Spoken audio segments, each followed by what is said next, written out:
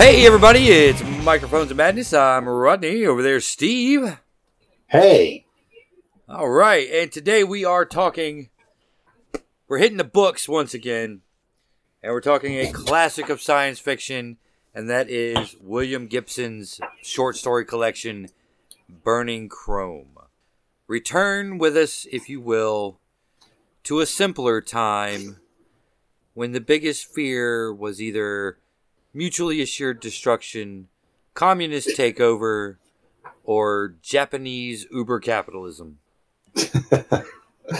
All of which has happened in some form or another. That's right. We are living fucking cyberpunk. We are. Well, to an extent. I think of all of the classic predictions of science fiction, from flying cars to space opera, this probably has come the closest to realization. Mm-hmm. Oh, absolutely, absolutely. A large society dominated by gigantic corporations and consumerism, the ubiquity of interconnected electronics, the ubiquity of poverty and hustling to get by. That's right. I mean, the people in cyberpunk and a lot of the people in these short stories, because these stories are not all cyberpunk. No, there's like 4 of them that I think are, and the rest of them like kind of skirt the genre. And there's a couple that just are straight up horror stories. Yeah. Definitely weird tales of a sort.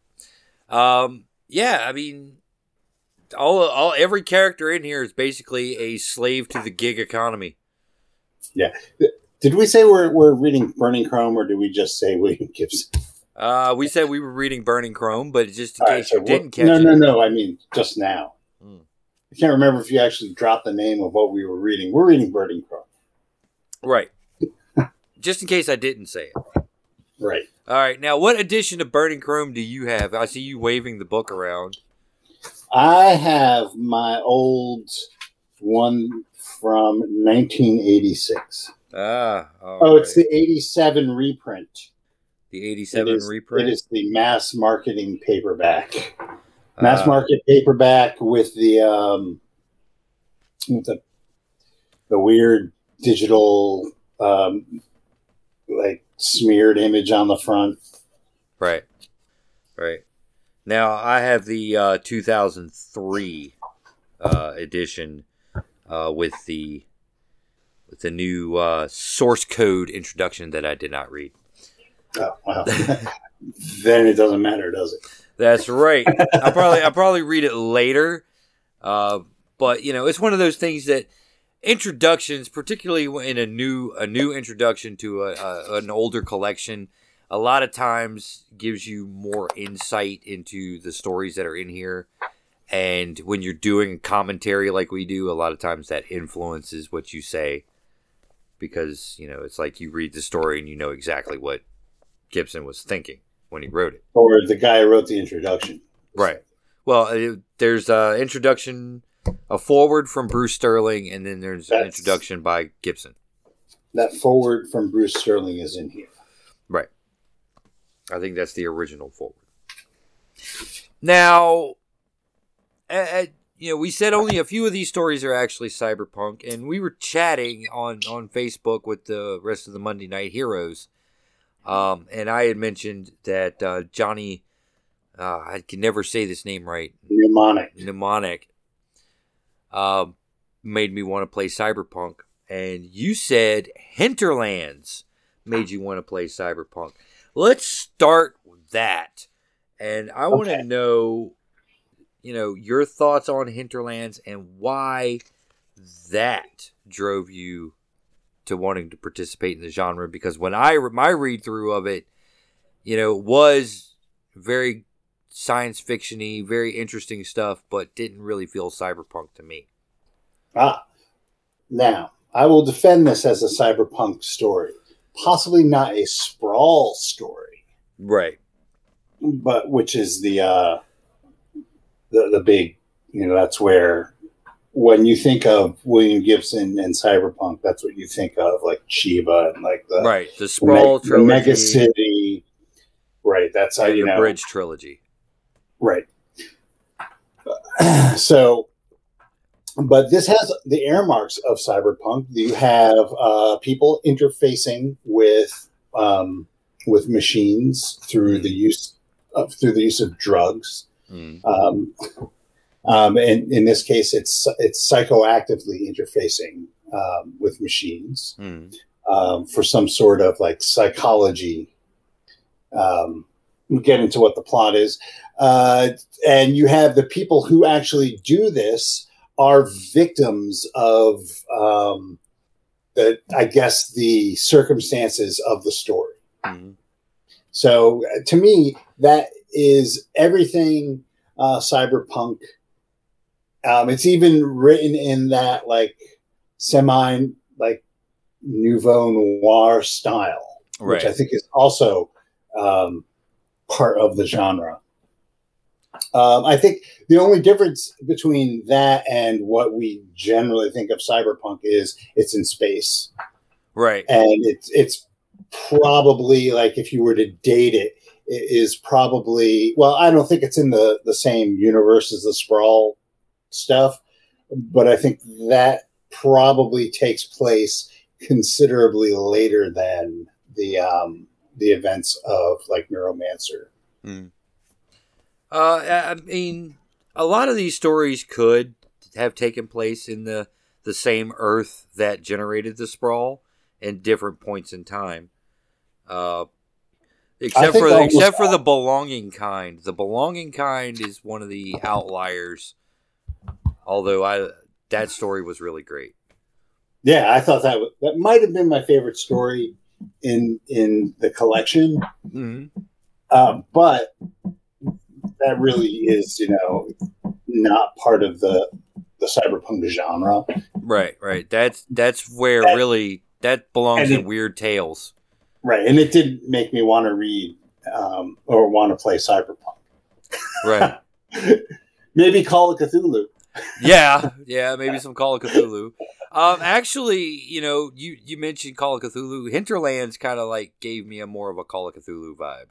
Well, Hinterlands. So the basic plot of Hinterlands is you have what they call it, the river, the highway, depending on where you are. It's a wormhole, and it was discovered by Russians accidentally. And anybody who goes through it comes back stark raving mad, but they bring back incredible technology. Right. So, and it's described as kind of like being a cargo cult. The Earth has become like a cargo cult, beholden to this wormhole, and they're trying to figure out how to traverse the wormhole without going crazy. Right. So they can get the goods for themselves, right? Instead of like having to pay this huge price by sending their best and their brightest. So that's like kind of like the general structure of what's going on. It centers around someone whose job it is to link up psychically with the returnees and trying and just grab information from them. Right. And they're also kind of they're like a psychological trauma team. Yeah. They're part trauma team, part information extraction. And they do it through like this huge machine. They interface with the machine through the use of psychoactive drugs, and they have handlers. It's really cool. And I don't want to spoil the ending. Right. But it definitely is. It's very reminiscent, and I wouldn't be surprised if what's that movie with the spaceship and the gravity drive? Oh shit! No. And Lawrence Fishburne. Event Horizon. Yes, it's very similar to Event Horizon. Yes. Without like the BBEG at the end. Right. There's no Sam Neill aspect, but so it's a little bit. It definitely leans more on the traditional science fiction and horror, but it's definitely got that cyberpunk in there. And maybe it's just my personal taste, but I like to have a little bit of like cosmic horror thrown in, and mystery, which is where I just gravitate more with science fiction. Right. So now you mentioned the neo noir, and that's one of the appeals to me about cyberpunk in this particular book, is that so many of those tales have that noir kind of feeling. We mentioned the Belonging Kind, which is very much, yes, on the one hand, it's a horror story, but it's also kind of narrated by this guy who's also kind of like the quote unquote dreg of society. He's like downtrodden, and it comes across this mystery. There are no good guys, there are no bad guys. Everybody's tainted, and you kind of go from there. But yeah, stalking someone through, neon lit streets with it raining, and yeah, it definitely has. It's probably the most bizarre bar crawl ever. It has that 40s LA kind of feel to it. Mm-hmm. But instead of a detective, you have he is a detective, but he's just working for his own edification as opposed to a day with great tomatoes. Right. She had gams that went all the way up. And I think that is one of the key aspects to like cyberpunk, as opposed to just like a science fiction story with a lot of cool like technology. Right. Is you have to have that like neo-noir feel to it. Mm. It's stories of the downtrodden and the gutter, as opposed to stories of the rich. Now the rich are in there. They are mostly antagonists, or just like power that exists on the periphery, right, of the world that the actual characters are moving in. Which is why something like Hinterlands, to me, is a cyberpunk story, whereas the Borg from Star Trek, who are like this biological machine interface, right? They are the epitome of that, but there's absolutely nothing cyberpunk about them. Right. And they're kind of treated as, like the orcs of the Star Trek universe. Right. But I mean, there's no conflict in Borg society. Mm-hmm. Right. It's a collective. It's a hive mind. And even as they interact with the Federation or any other entity in Star Trek, there isn't that power dynamic going on. As a matter of fact, the Borg are invulnerable and all powerful. Mm. They're like quite the opposite of cyberpunk, where they're what the ideal, of what we want technology to be. A ridiculous ideal, but they are an ideal. Mm. They are the singularity. Right. Whereas William Gibson looks at, how technology really oppresses people, and how it's hoarded, how like the technology, the techniques, and the money you make off of it and the power it represents is hoarded by the wealthy. Mm. And the cowboys, right, and the punks, they have to like get by on the scraps and use their wits and guile to eke out something from that. Right. It's like you see it a lot in Burning Chrome, the title story, which is at the end of the book. You also see it in Dogfight. Dogfight. Winter Market. Yeah. Well, Winter Market may as well have been the Maltese Falcon Mm. with in science fiction land. Right. Yeah, the winter market was kind of an interesting story, but you see a lot of these protagonists in these Gibson stories, the punks and cowboys and stuff like that, making do on the dregs of the cast-offs of the wealthy corporate elite with their fancy chrome and stuff like that, and everybody else is they've got cybernetic arms too, but they're kind of made out of junk, or they were fighting in a rich man's war and they were kind of owed it. Right. Well, and you look at the equipment that they have to use. The character from Dogfight, he is like the lowest of the low. He's a piece of shit, and he's a pro boy. He's not even a thief. He's a shoplifter. He's a serial shoplifter. Mm-hmm. And he gets his hand on like a really shitty deck that he wants to use, and he tries to pawn it off on a college girl, and she laughs at him more or less because like she wipes her ass with that kind of technology. Right. But to him, like it's like it's his next meal. Mm-hmm. Right. See, she's running with custom built PC Master Race shit, and he's playing with Master Cube 1, Right. 1X or something like that. The knockoffs. And that's also interesting in that actually is a story about gaming. It is a story about gaming, which is great. Yeah. So that one, you have this game called, what is it? Spads versus Fockers. Yep.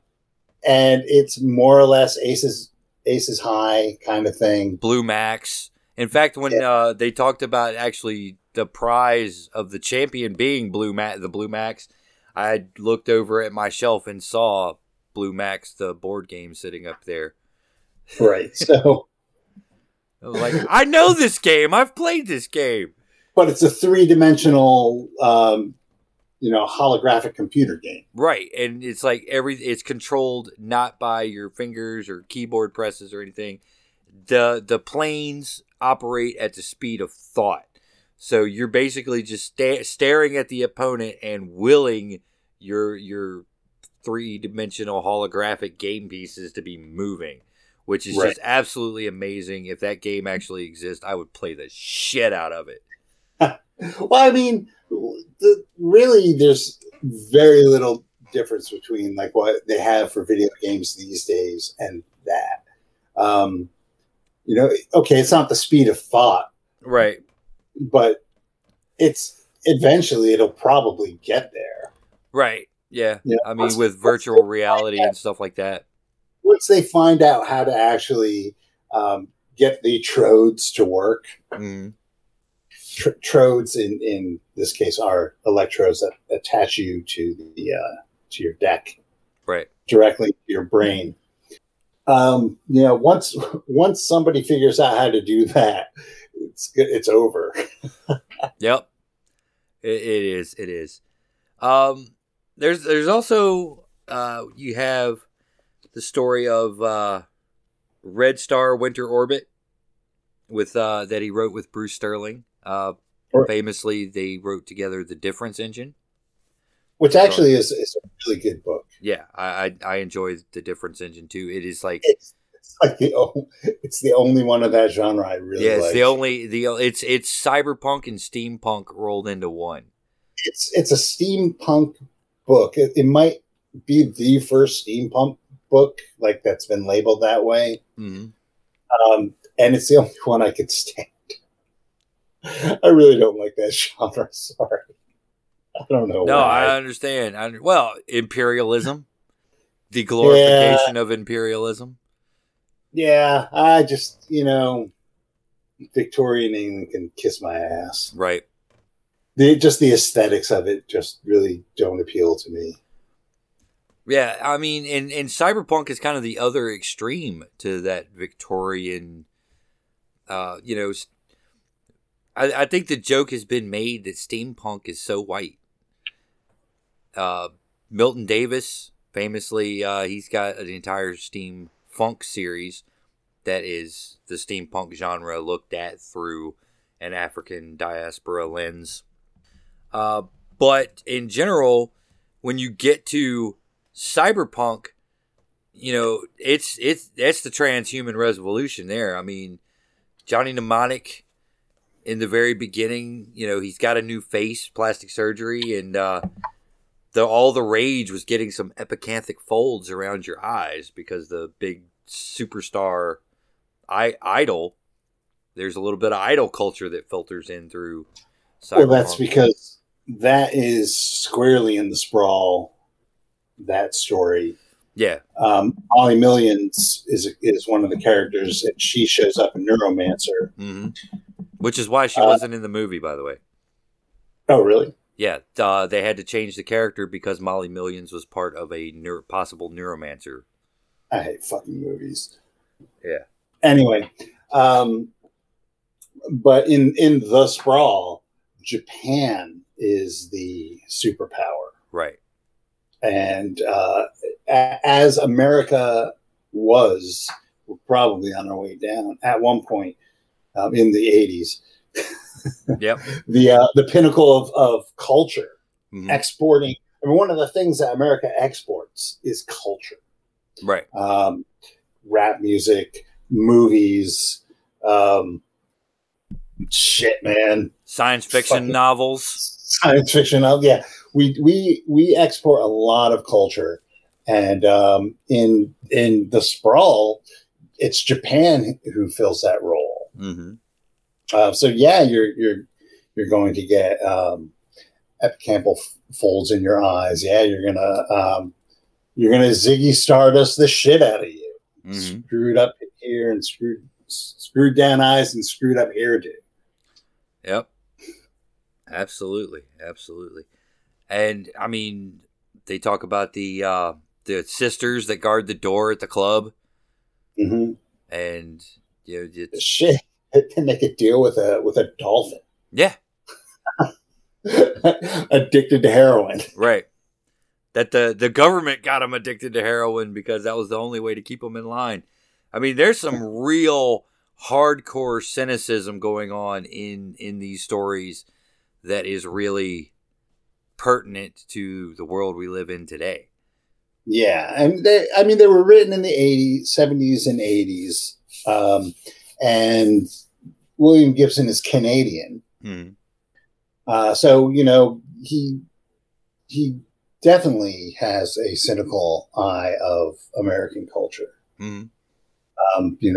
Which I don't even think the most cynical of American writers of note really drop hints like that. Right. And then you have the Gernsback Continuum, which is really interesting story in itself because it is a indictment of retrofuturism, which is kind of what cyberpunk is these days. I mean, we think about it in terms of... Yeah. I mean, we look at something like Cyberpunk 2077, but it's a 2077 that spawned out of the vision of the 80s future. Yeah. But now, unfortunately, that can't be helped. Right. I mean, none of these writers exist in a background, in a vacuum. Mm. So, you're going to go with what you got. Right. Like Gamma World is like a 1950s-ish kind of vision of the future. Right. Yeah, that Gamma World, Thundar the Barbarian kind of Fallout sort of thing. Right. Fallout is interesting because Fallout is the a post-apocalyptic 1950s style future. Right. And just like the Gernsback Continuum, that It's 1950s yeah, like ray well, gun the Gernsback, gothic kind of thing. yeah, that was more of an op art Yeah. kind of a future. Now, truth be told, I really kind of dig that ray gun gothic sort of thing, just because it's funky and goofy and not so serious. Unlike it's Silver Age science fiction. Right, but I mean, at the time it was serious. Yeah, at the time it was very serious. We were supposed to have nuclear powered rocket ships that look like giant penises with wings, bubble helmets and spandex spacesuits. I don't know if you've ever actually looked at the art from Mass of Nyarlathotep. But if you get a chance, go look at a picture of the rocket that you guys sabotaged. Looks just like that. Yeah, I mean, that's what it is. It's, I'm sorry, but it's a great story. Haunted by a future that doesn't exist. It's a really cool concept story. Yeah. But you can't really blame somebody in the 40s for writing science fiction the way that their culture kind of pushed it. Mm-hmm. No. Just, I mean, eventually it's going to become 1984. Right. Right. Right. And you take that with a grain of salt. It's not like a huge deal that a year came by and the things that happened that were predicted to happen in that year by Isaac Asimov didn't happen. Who fucking cares? Right. That's not the point of science fiction.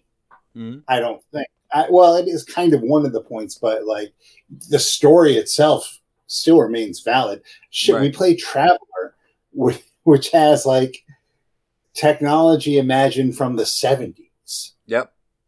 Like computers the size of houses in spaceships. Mm-hmm. That and it's also got that kind of 70s aesthetic that you saw in science fiction of the used future. Yeah, so it's like Alien and Battlestar Galactica and to an extent Star Wars, and those types of science fiction films. If you updated that stuff, it wouldn't be the same. No. And even like Cyberpunk Red, which is the current game version, they talk about that a little bit. Yeah. And they talk about how in the 80s they predicted blah, blah, blah. And they roll with it a little bit to kind of update it because it's a game. Mm. But even so, I think that kind of takes away a little bit of it. Well, you do have to, in one way, kind of update the world to kind of conform a little bit more to our social norms, as our social norms have kind of changed since the 80s. But yeah, I think something like Cyberpunk Red or even the 2077 video game would not be the same kind of world if they reimagined it without the neon and the bright colors and stuff like that. That's part of the aesthetic of Cyberpunk. It's like taking the brass and leather out of steampunk, or the grease and trench coats out of diesel punk. It's just it doesn't work that way. It's the whole idea of the genre, the quote unquote punk genres, is the aesthetic, the visual aesthetic that goes along with it as well. I'd agree. So anyway, I like the is it Gernsback or Greensback? Gernsback Continuum. Gernsback Continuum. I like that story a lot, but I kind of get he's trying to kind of wag his finger at his predecessors. Yeah. But it's 40 years since this has been written, and we get to wag a little bit, not as much. Right. Because a lot of the things that happen, like technology-wise and socially, definitely have, I won't say come to pass, but are similar. Yep. Income inequalities are... Well, I mean, it's not like that was a hard bet, though. No, that's not a hard bet, but I mean, the society is, like you said in the beginning, the society that we live in now is a lot closer to cyberpunk than it is to a lot of other science fiction authors' visions of the future. Well, that's definitely true, and I think that's because a lot of cyberpunk just is cynical, mm-hmm. and since the 80s, we've just gone downhill. Mm-hmm. In terms of inequality, the amount of resources that are concentrated in the amount of people is crazy. Mm-hmm. And yeah, we are using up our resources, mm-hmm. So there's less to go around. And I think in the 80s, it was easy to see that because the 80s was just open greed. Mm-hmm. And, maybe the 90s might have glossed over that a little bit, but it was definitely still there. Mm-hmm. And now we live in the Trump era where truth doesn't matter and you can say what you want and it has just as much weight as actual facts. Mm-hmm. And everyone's an embarrassed millionaire, so they're all into I got mine, fuck you. Right. I mean, we definitely live in cynical times. Bunch of console cowboys sticking it to fucking Wall Street. That's pretty awesome. Until we find out in true cyberpunk fashion that all of these guys was played by another hedge fund manager who made a pile.